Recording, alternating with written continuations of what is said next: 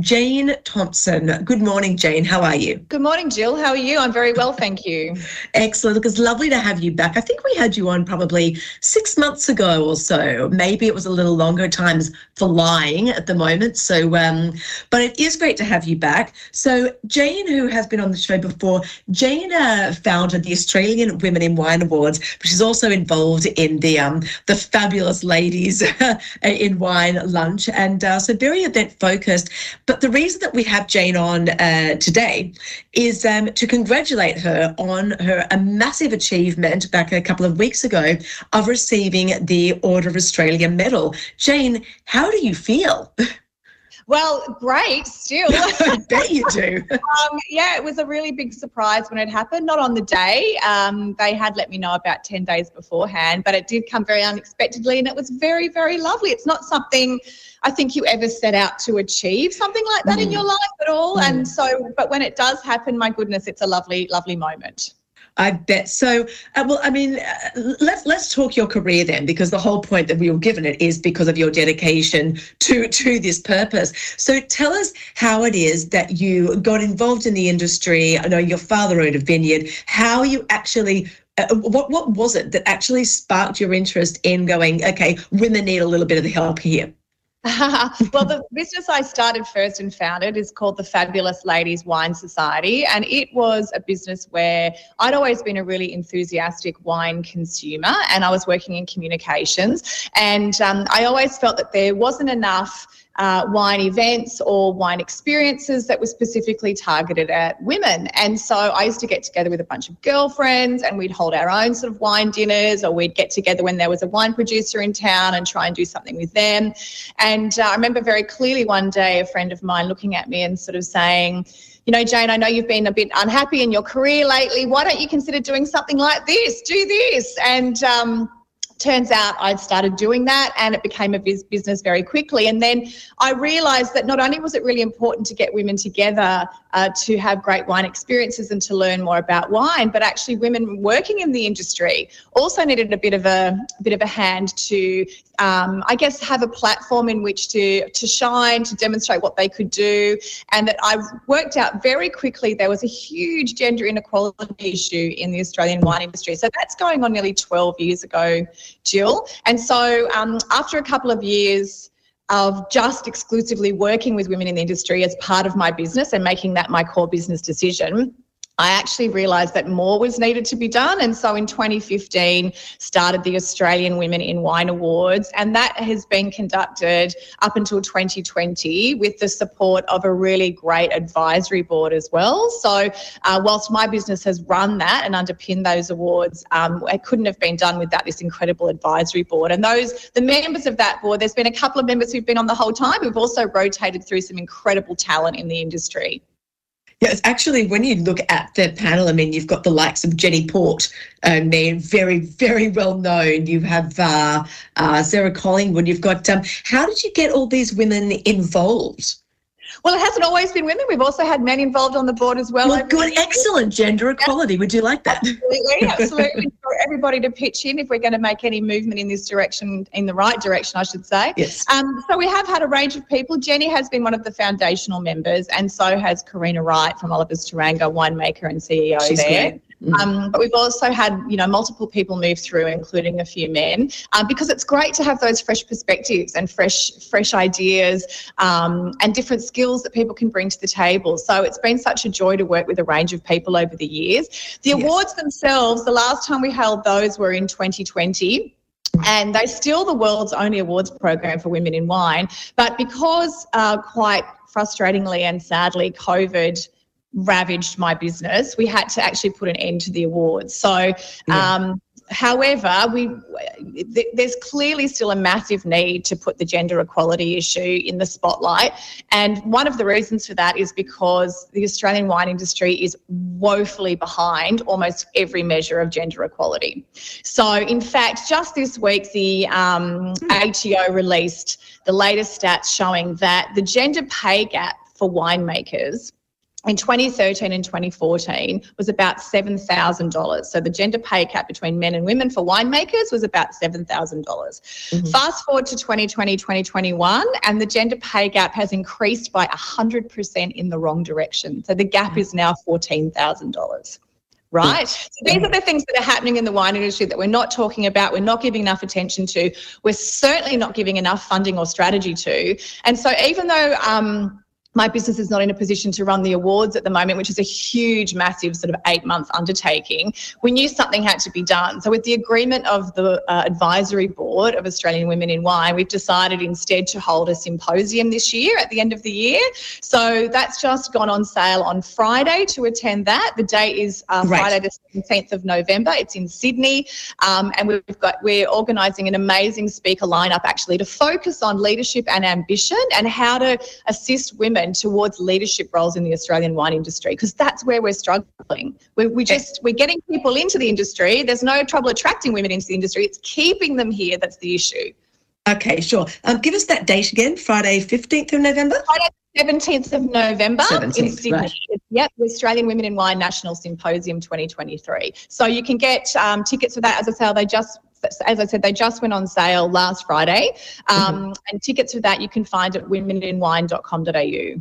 Okay, wonderful. Well, I will certainly be attending that. I'll jump on and get involved. And it is sensational that you are, obviously getting behind this. I mean, it is quite a conflicting thing, I guess. A lot of people just don't want to talk about it. They just kind of want to move on. But to your point, but a lot of people can't move on without the conversation. So thank goodness, and I love that you've actually been recognised for it. So you've had this event coming up next. Will you hope in the future to get the awards really back? Is that your long-term, or not even long-term, but medium-term goal, or are you turning your mind elsewhere?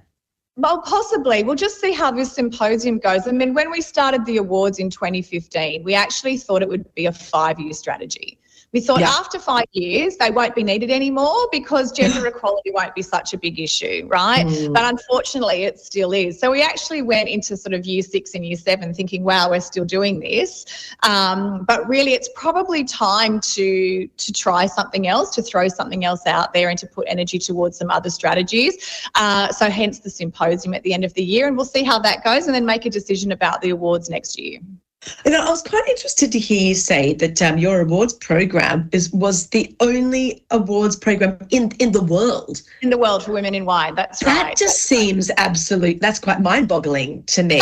It makes me think, wow, that really should just be a focus to get it back up and running, or at least any women out there listening to this who are thinking maybe that's something to get involved in, because it just said, well, for one, if you don't have the competition around, then it feels like you've got that market there because you've got that clean slate to do whatever, and you're not, trespassing on someone else's turf, or as it's just say, there's the competition's not there, but there's obviously the need, which has been proven. People wouldn't give you the Order of Australia medal if it wasn't, right? Sure. I mean, it's always been run as a way of that where my business, the Fabulous Ladies Wine Society, has been able to give back. So that's what the awards are created for. It's a way that we affect change in a positive way, but it certainly requires. It was never done for profit, but it does require an underpinning. It does require someone to run them, and it's a huge undertaking. So we're not quite back up to that stage yet, Jill, after recovering from COVID. So hopefully something like the awards might continue in the future, but at the very least, we're able to continue pushing the agenda forward through different strategies, including the symposium. And last year, we also launched a gin. In 2017, we launched a wine, Hear Me Roar the Shiraz, which raised about $40,000 for women in wine. And last year, we backed that up and sold and produced a gin, also called Hear Me Roar. So that's made about $30,000, and that is what we're using to underpin the symposium and provide the capital needed to actually take this sort of action.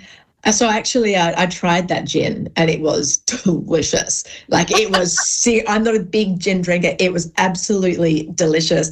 And I shared it with my mum because I got like a little sample bottle, right? And, or 500.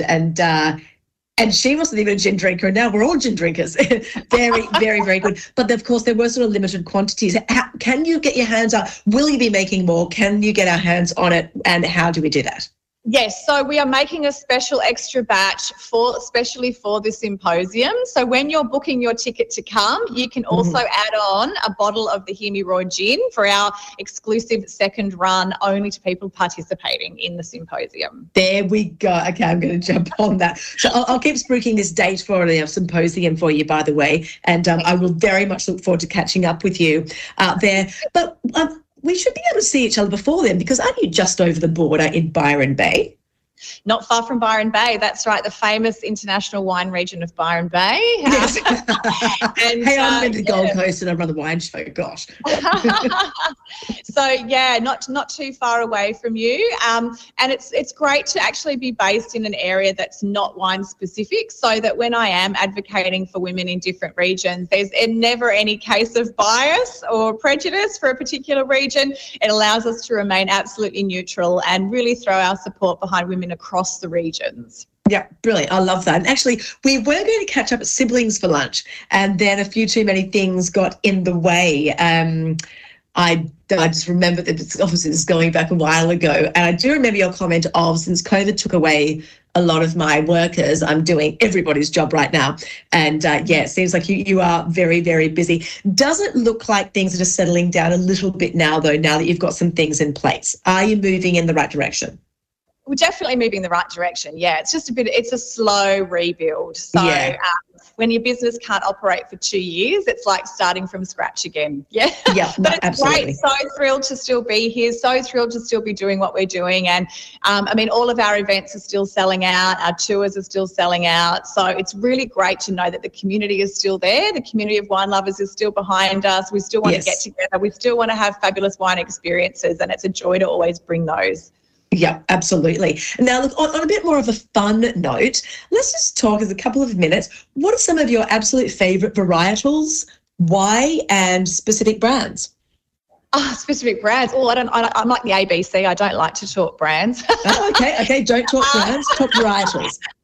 So, well, in terms of, I'm more a region girl. So, in fact, I was having this conversation yesterday over a long girls' lunch I was at in Byron for a birthday, and everyone, of course, I'm often the friend who gets asked to pick the wine, and people are like, but I don't like Chardonnay, but I do like Pinot Grigio. And I said, I don't want to hear any of it, because I just want to know, do you like high acid? Do you like fruit? Do you like structure? Do you like tannin? And so then I said, right, well, actually we're going to look at regions. So I actually really love cool climate regions. I don't mind what the varietal is, because they're all going to taste very different compared to if those same varieties are grown in a different region under different circumstances. So for me, it's all about region and terroir rather than variety. For example, I'm a massive fan of Adelaide Hills Sauvignon Blanc, and I actually cannot stand it when it comes from Marlborough. So yeah. Absolutely. Yeah. Regionality is a huge thing. Okay. So do you have another example of a varietal that you really like from one region, but from another it's just not so palatable to you? Yes. So there's some Pinot Noir grown around the Hunter Valley. There's not much. There's still a little bit left, and it just doesn't do it for me. But of course, Pinot Noir from Mornington, or Yarra, or Tassie, or Great Southern, I'm really into. But those regions who just aren't cold enough, who are trying to do Pinot, it doesn't ring my bell. It's different. Yeah, it's just different. And again, that's why I think it's really helpful to talk beyond varietals when I'm particularly in Australia, where we're really always talking about varietals. And in fact, we should be talking more about region, because that's the more exciting conversation to have. Yep, no, I totally agree, and I agree. When people say that they don't like Chard or they don't like Riesling or they don't like a varietal, I think, well, you just haven't found the right producer for you, or your answer would be you haven't found the right region to produce it. So I think that's really important. Yeah, totally. So I've got this analogy that I often use at my events when I'm talking about wine, and it may or may not be helpful, but I often talk about the varietal being like your underwear, like your lingerie that you put on. It has to be there, right? It's really important to how your overall presentation is going to be and how you're feeling that day, and it's really going to underpin everything. But then you've got your dress, which is actually your region. So Yes. that's how much more dominant the influence is going to be. And then you've got your shoes and your jewelry and your bag, and that's your winemaking influence as well. So together Yes. you've got the whole, it's a very simple analogy, but together you've got the whole outfit. But actually, for me, the varietal it's the underwear. It provides the structure to the whole outfit, but it's not the dominant player necessarily in how you're going to describe that experience, that wine experience. Yep. No, absolutely. Absolutely. Well, thank you for that. It's kind of nice to end the chat on something that's not just talking about women in wine. Jane, thank you very much for taking the time to come on. Congratulations again. That's such a wonderful achievement. And I do look forward to meeting you in person, hopefully before November. But if it's not till then at least it'll be a nice way for us to meet. Thanks so much, Jill. I really appreciate it. Take care.